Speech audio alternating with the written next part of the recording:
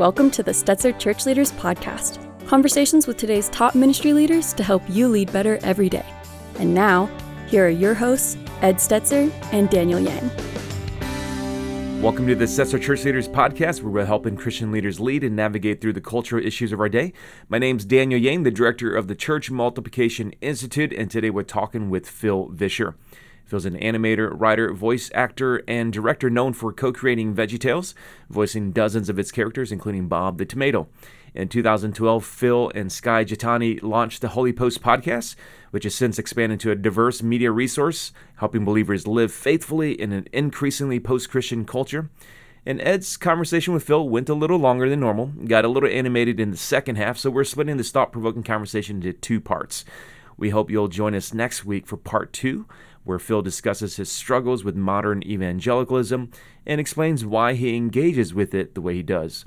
Now let's go to Ed Stetzer, the editor-in-chief of Outreach Magazine and the dean of the Talbot School of Theology.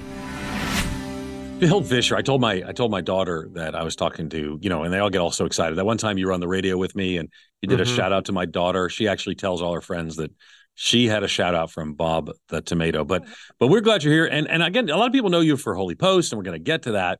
But I want to kind of come back a little bit and kind of share people a little bit of your journey. I know you told the story lots, but maybe not everyone in the world has heard this story. Maybe not. And of course, you wrote a book on your story too. I'll mention that in just a minute. But talk to us a little bit about your journey. Most of us first got to know you in VeggieTales days, but tell us the journey. Yeah, starting where? Birth. I was born in Muscatine, Iowa, at the Muscatine General Hospital. Let's fast forward. Let's fast forward to that point, and let's start talking about, as a young adult, you start getting into some of the things you begin to do creatively. I was always a creative kid. I loved playing with cameras, and I learned stop motion animation when I was like 9 years old, and just playing around. And I wanted to be a filmmaker, but I also grew up in church, 4 generations, Christian Missionary Alliance, back on both sides of my family, going all the way back to my great-grandfather, who sang at A.B. Simpson's funeral and was a good friend of his, and was the first non-denominational radio preacher in America. In case you were keeping score, was my great-grandfather. So I had this kind of amazing pedigreed evangelical legacy history that had a heavy focus on what's the big thing you've done for the kingdom?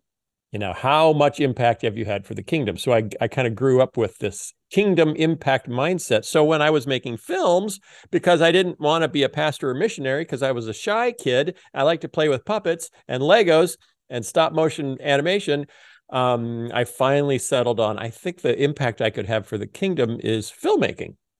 And I also like computers. I was kind of the first generation of kids that had, they were starting to put computer labs into high schools. They put a computer lab in my high school, and you could actually take classes on computers. And that was very, very new. So I grew up with filmmaking and computers and ministry. And so wouldn't you know it, I made the first computer animated ministry. Which of course was it like the first? Was that really the first? Well, it was the first. I mean, the first VeggieTales video came out 2 years before Toy Story, so we were 2 years ahead of Pixar in terms of getting something into the market. It was the first home video series that was ever computer animated. Fascinating. Yeah. And everyone had them. I mean, it was like every what was, I know that you did some market study, like what percentage of American homes with children had at one point there was a survey that said 1/3 of American homes where young children are present have purchased at least one VeggieTales video. Wow. And if you added up the number we had purchased, it would be a lot more than one. And by the way, Phil tells a lot of the story in his book, Me, Myself, and Bob, A True Story About Dreams, God, and Talking Vegetables. That's in 2008. And of course, the podcast, you share bits and pieces of this sort of along the way. Okay. So, but then it all kind of comes crashing down. Crash, burn. So in the year 2000, I had 210 employees working on VeggieTales. We were the largest animation studio in between the coasts. And we'd just been named by Animation Magazine one of 10 studios to watch in global animation, and I'd just been named in a PBS special one of 10 people to watch in worldwide religion. Wow. So, I was like, wow, how do you like that, great grandpa? Look at me. Look at my impact. And 2 years later, we were in bankruptcy court. because I'd overspent, I'd overexpanded, I'd tried to do too much, too fast. Got out. There's a phrase, got out over your skis. Have you ever gotten out over your skis, Ed? I have. I'm about to go to Biola University at Talbot. Maybe I'm about to be out over my skis. I don't know, but I've Oh, definitely been over my skis in but the past. That's true. literally, yeah, Yes, literally, because you end up with a face plant in the snow. that's true. And that happened in 2003, the end of 2003. All the assets of Big Idea and VeggieTales were sold in a bankruptcy auction, and the new owners didn't offer me a job. They offered me a long distance consulting arrangement, and I could do some writing from a distance, and I could give notes from a distance. But I have occasionally seen you tweet about that, and yes, yes, so that's still a distance. There's still yes. a distance. At this point, the distance has become infinite. There's no way to express how far this distance no, actually. It's to I, infinity and beyond. yes, I'm no longer asked to do anything with VeggieTales, and no one's really doing anything with VeggieTales anymore because they don't know what to do. It's just hard to make money in kids media these days for anyone. And then if Right. you put the constraint of, and it's kind of religious, that just shrinks the funding possibilities down even further. So there's not a whole lot happening with VeggieTales. I had to transition to puppets and did the What's in the Bible series as a way to walk kids through the entire Bible from Genesis to Revelation. But it had to be, a tenth of the kind of budgets we had on VeggieTales. Yeah. So it was puppets with a mix of animation. And then after that, and that was when there were still Christian bookstores and still DVDs. So I remember those days. I used to work at one of those places. So, yes. Yeah. Yes. So then once all the Christian bookstores went away and once DVDs went away, it's like, okay, now how do you do this? And it's, through platforms like whether it's PureFlix or Right Now Media or like who has a platform that wants something that I could make and might have positive cash flow. And in the Christian world, that's pretty small. It's pretty small. It's slim pickings. Slim pickings at the moment. I know. So yeah. I know. So I've been making. Yes. What? You don't even remember that back in the day, I used to have a TV program and I had you on, and we talked about Buck Denver and the Bible stuff and all this sort of stuff. Uh-huh. And one of the things I thought was interesting at that time is you had a bit of a theological turn in what you wanted to do in your subsequent creations of your animation, your creation, your stuff. And tell us a little bit about where the difference theologically would be from where VeggieTales was to What's in the Bible, Buck Denver, and things of that sort. Yeah, it was probably more. It may have been more practical than like my personal theology didn't change, but I kind of looked back and realized. And we're gonna get to that in a minute, but go ahead. Yes, my personal theology did not change, but I looked back and thought, with VeggieTales, did I just spend 10 years trying to persuade kids to behave Christianly without actually explaining to them Christianity? Right. And that was the motivation for What's in the Bible. It's like, it doesn't do any good, just to say, hey, kids, be forgiving because the Bible says so. And some kids that will come easy to them, and some kids that will come very hard to them, and they'll feel bad about themselves. And I realize, and unless I explain kind of the whole process of sanctification and the Holy Spirit and the life of Jesus, and not only why we do this, but how we do this, because it's not our own power that makes it possible. Unless I can explain all that, I think I'm doing kids a disservice by just telling them to straighten up and fly straight. So that's led to all the work I've done since then. Is really let's dive deep into the Bible. It's very easy in children's ministry to cherry pick the most exciting Bible stories, teach them to kids, and believe we've taught them the faith. And we haven't. We've given them a few snapshots, out of a movie without letting them watch the whole movie and see the whole story. So that's what I've been trying to do since. And I love that. Okay, so can you tell us about any projects you're doing? And we're going to get to Holy Post in just a minute, but any projects you're doing in this space now? Give us some hints. Yeah, I've done a bunch with Right Now Media. If you subscribe to Right Now Media or have access to Right Now Media. Who doesn't subscribe to Right Now Media? Well, it's churches only. It's churches only. So you have to be a church. Does. Yeah. So then you have access for free. And I've done family devotionals. I've done a bunch of stuff there, which has been fun. I'm trying to figure out how to get back into real storytelling, because it's much less expensive to hold up a puppet and explain Philemon than it is, to tell a half an hour, 40 minutes exciting story.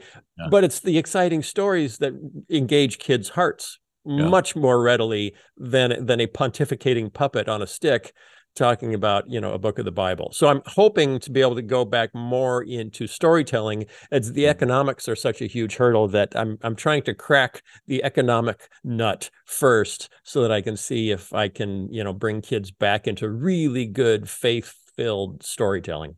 I like that. So when you look kind of today, there's some more creative things that have come out, but they're on different platforms. I'm guessing, The Chosen, or for that matter, even the success of things like Jesus Revolution, different means of, I'm part of the He Gets Us stuff. You guys had a conversation about that on the podcast as well. No, we didn't. We loved it.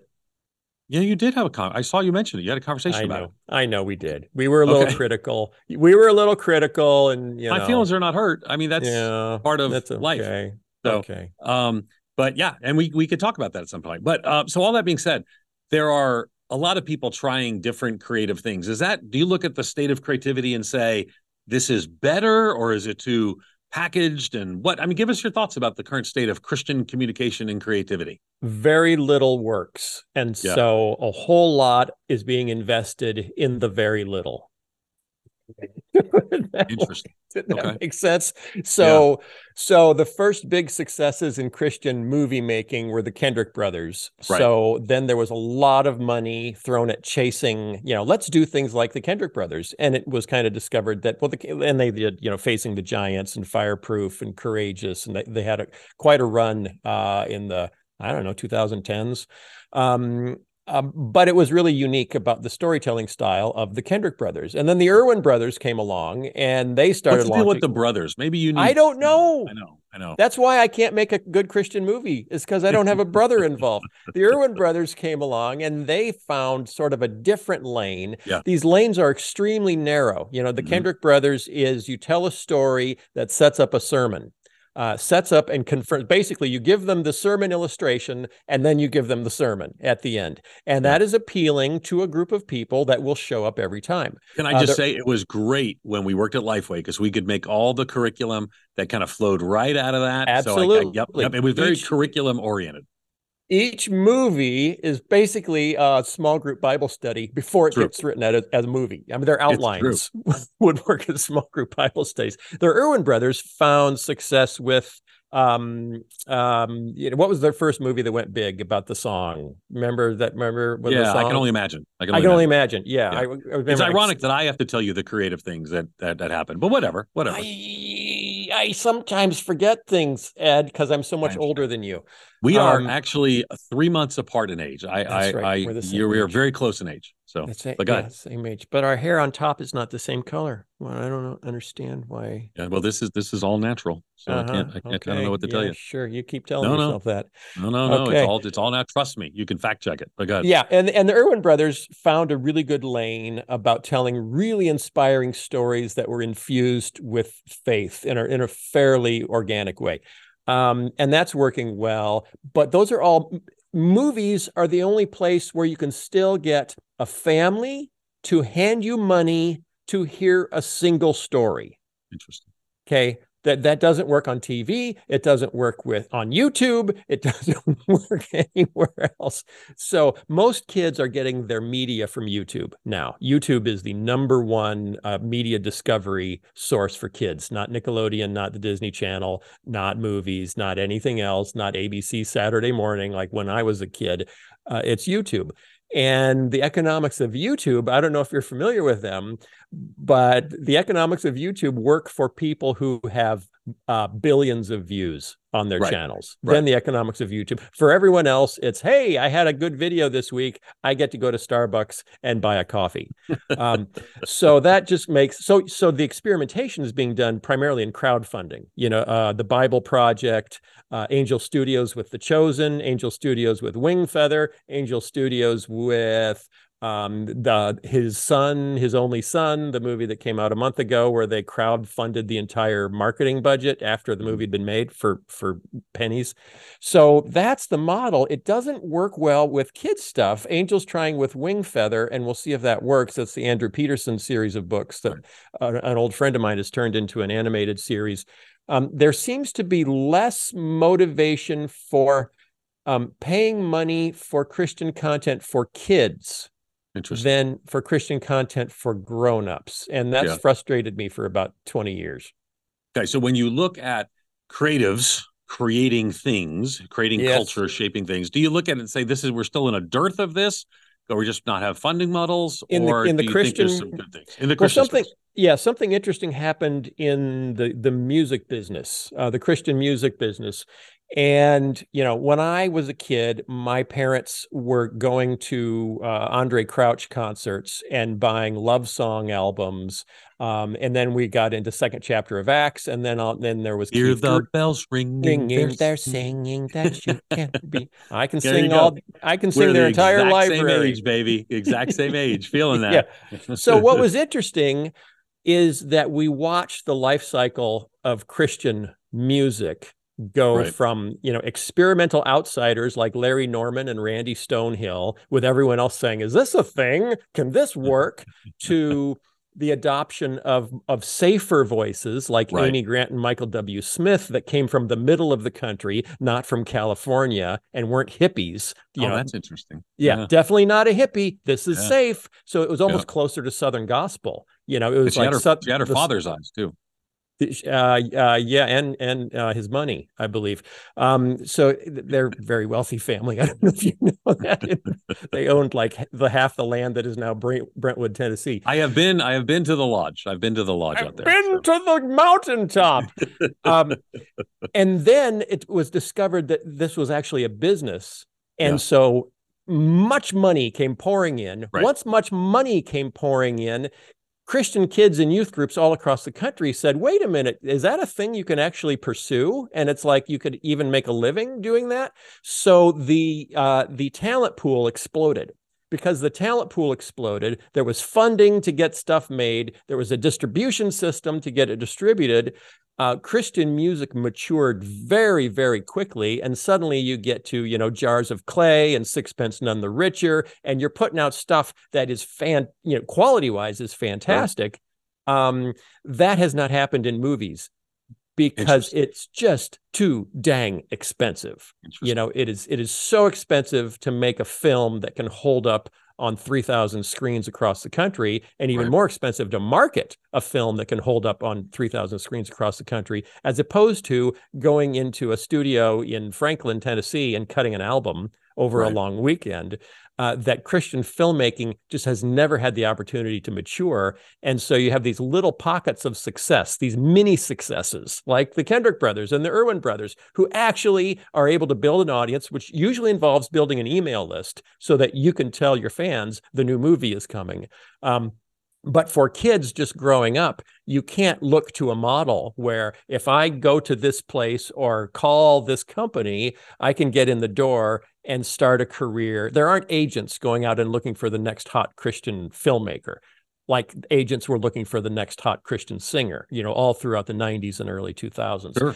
So it is very hard for Christian filmmaking to mature to a level where you could say, I didn't even know that was made by Christian filmmakers. I thought it was just a good movie. I don't know how long it will take to get there or if we can ever get there. Interesting. I'm making this move. We're recording this before I've made the move, but by the time this comes out, I'll be over at Biola and, of course, the new Snyder School of Cinema and Media Arts. People are talking about all this sort of stuff. And that's good. That's good? It's a great facility. There still isn't a business model to give the graduates something to do. That's right. I know 10 different Christian colleges that have animation programs. Right. Which is wonderful. I mean, they're learning animation.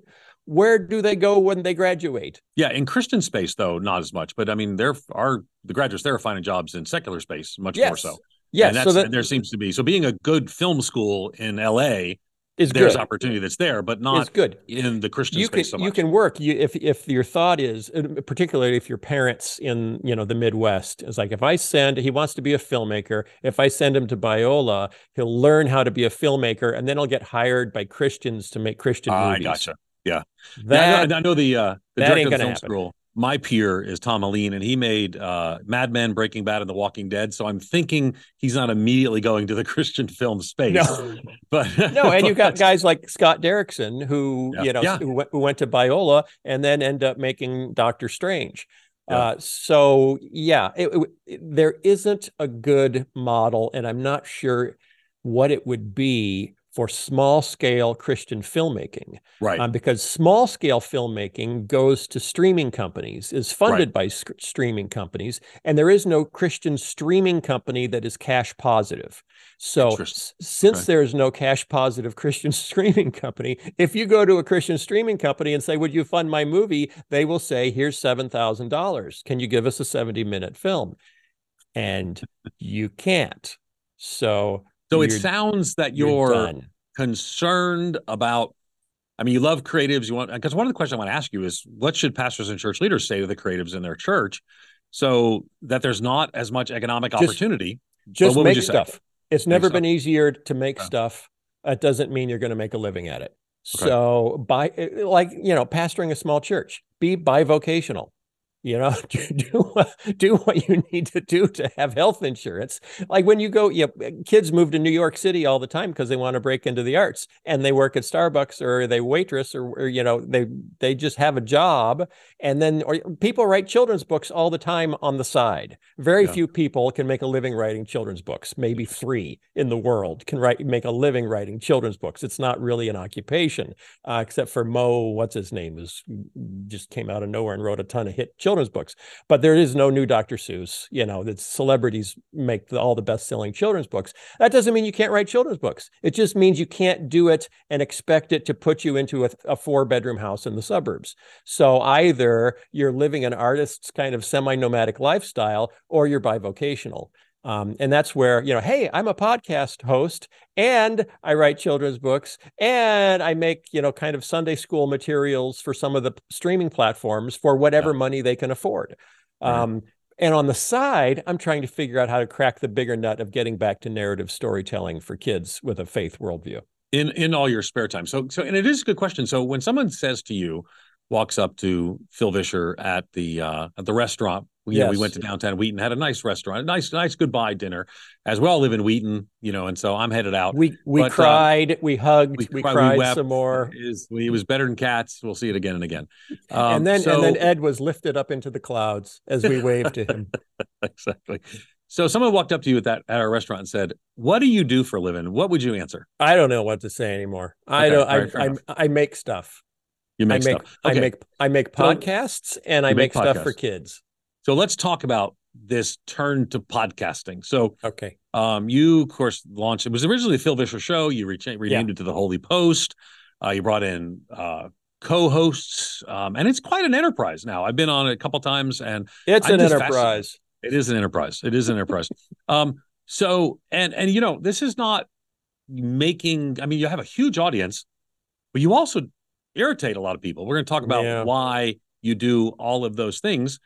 So what made you get into commentary a lot of times in and around Christian space? Talk about that. Yeah, that's a good question. Before I launched VeggieTales, I actually went to David C. Cook Publishers and pitched them on the idea, because my mom worked there at the time, and pitched them on the idea of a show like David Letterman for Christian teens. No way. Yes. And it was for me and Mike Naraki. I would be the David Letterman and Mike Naraki would be my sidekick, the Paul Schaefer, the Ed McMahon, whatever.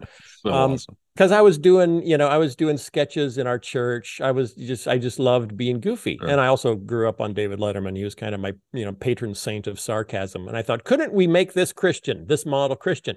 And I thought, okay, we'll put out VHS tapes with this David Letterman-esque show for teenagers. And I pitched that at David C. Cook, and they said, teenagers don't buy VHS cassettes. Right. Like, okay, that's dead. And their response was, can you do something for children? I was like, well, yeah, that's my ultimate goal, but it's too expensive. Right. And that's what led to trying to figure out VeggieTales. So I've actually had VeggieTales is the children's thing, but Holy Post is basically your attempt to do David Letterman. This is helpful to know. Kind of. Although you need top 10 lists. Although since then, I would say it was more Stephen Colbert would have been the model. Okay, fair enough. Because the kids today don't even know who David Letterman is. Well, he's got that show now that's coming back with the long beard. I'm not Yeah. trying to sell them on David Letterman. That's definitely Okay. not in our pitch deck, Yeah. Ed. Good. So then fast forward post veggies, and I am speaking more. I'm traveling to college campuses and speaking more. Sometimes we do Q&A on college campuses. And so I'm starting to get a feel for, the kids that grew up on Veggie Tales, what are they wrestling with today? What are the questions that are coming up? And I'm also, as I'm doing more kids stuff, I'm driving. I have a little studio that's like 20 minutes from my house. As I drive back and forth, I listen to NPR, and I'm listening to how they're covering stories on NPR. And I'm having these little internal dialogues in my head of, wow, there's no real Christian angle to that story. If I was the guest on that, here's the angle I would want to bring to that. Yeah. And I like to think like that. And finally, I said to myself one day, Ed, I said to myself, I wonder if anyone else would want to listen to the conversations I'm having with myself in my car. And it so appears they did. I pitched to some friends, what if we tried to do a talk show? Yeah. And so I had a studio space. Did you actually say the phrase talk show, not Yes. podcast? No, Okay, talk okay. show. Talk Okay. show. And Yeah. we shot 4 pilot episodes of a talk show with a Nice. studio audience, with guests. Oh, wow. Yes. Okay. Our first guest was Eric Metaxas. Oh, okay. We had some Who's other a former VeggieTales writer. Yeah, who was a former VeggieTales writer. You guys still close today? He blocked me Okay. on Twitter. We've become less close over time. 2016 was a bit of a watershed year that separated. It was a cleaving. There was some cleaving within the evangelical world, and Mr. Metaxas and I were cloven. That's all I can say. Okay, fair enough. Fair enough. We were cloven. Is that the correct? Okay, so the first guest was Eric Metaxas. First guest was Eric Metaxas, and then a Christian comedian that was a friend of mine, and a local Christian filmmaker. And then, I thought, okay, now let's shop this around. Like, who the heck do you shop that around to? So I said, hey, TBN, do you want a weird? And they said no. And then I realized that was kind of it. Once TBN said no. Wait, let's go to number 2. No, there is no number 2. But somebody said NRB TV. So, there's that. I talked to them early on, and they didn't have any money and didn't know what they were doing. Maybe they do now. I don't know. So anyway, I'm sitting there, and somebody suggested, well, since we're going to have these people in to do these pilots, what if we at the same time started a podcast and we could interview them on the podcast, which is why Eric Metaxas is also, I think, guest number 2 on the podcast. So that was 2012. We started doing a weekly podcast. Wow. Yeah, and it was the Phil Vischer podcast because the talk show was going to be the Phil Vischer show. The Phil Vischer show never went anywhere, and the podcast didn't go anywhere for like 4 years. For a while it was, hey, VeggieTales fans, Phil's doing a podcast. Sometimes he does VeggieTales voices on it, and he tries to summarize each episode with a song at the end that he makes up on the spot, which sometimes goes horribly, but it's funny to listen to him fall apart. And so we had that podcast, or the VeggieTales fan audience. And then we got to 2016 and Donald Trump, and we woke up the next morning going, what the heck just happened? And started talking honestly about our concerns about 80% of white evangelicals supporting Donald Trump and what it meant for the church. And about half of our audience said, hey, I think we're done. But our audience started growing. And then it exploded when I did a couple of videos on race during the George Floyd summer to try to explain, just make a nice summary of racial history in North America. And that led to like the first one I made was watched 7 million times and went viral all over the internet. And that led to a bunch of people coming to the podcast and saying, hey, the creator of VeggieTales is woke. This is fantastic. And then about 2 weeks later, a bunch of people coming and saying, hey, the creator of VeggieTales is woke. And I realized that word had gone from a compliment to a pejorative in about 14 days. In the middle of the summer of George Floyd. So we ended up building a pretty substantial audience of pastors, ministry leaders, and then young Christians who were, I would say our target audience is the kid who grew up in the evangelical church who's now standing at the back door of the church saying, give me just one good reason not to walk out. And are you giving them one good reason not to walk out? Are you? Yes. Because you are. I mean, yeah, let's talk some about that. Because I mean, what are you, again, let me quote. Do you know what the one good reason is? Video. Do you know what the one good reason is, Ed? What is it? You're not alone. Okay. So, because you originally did the video to, quote, walk people through history without bashing anyone's political party or calling them names, unquote. So, and the video really went everywhere. I mean, I probably had 10 people share it with me, and I was like, saw it. And I was asking them too. Would you share this with Ed? And would you also share this with Ed? I want him to think that this is really something. So it was fascinating. And then of course it comes in waves. People like it, and then people critique it, then people want to correct it, and then people do this. And it's fascinating to watch, but it really helped frame a conversation for a lot of people. All right. So now, is your audience primarily disaffected, or I don't know what the right term would be, evangelicals? No. What word will you use? You must have had some conversation that this is our audience. I'd say we have a fairly substantial ex-evangelical following, but it's not the majority. Right. And there are people who assume that, I think these guys are ex-evangelical because they're willing to critique evangelicalism. Right, sure.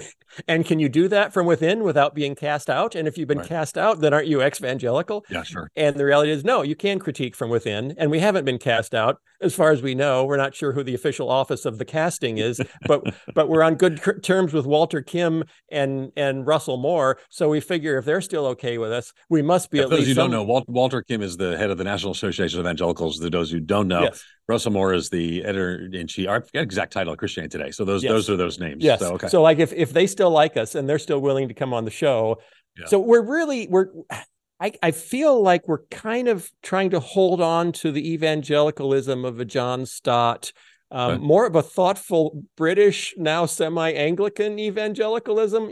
Half the professors at Wheaton College are Anglican now. It's a really weird world we live in. That is not actually true, but it has some truth to it. There is some truth in it. I actually had one of my amazing faculty. She's Assemblies of God. And she converted to start going to Anglican church. I'm like, no, we don't need more Anglicans. We need diversity. We need ecumenical diversity.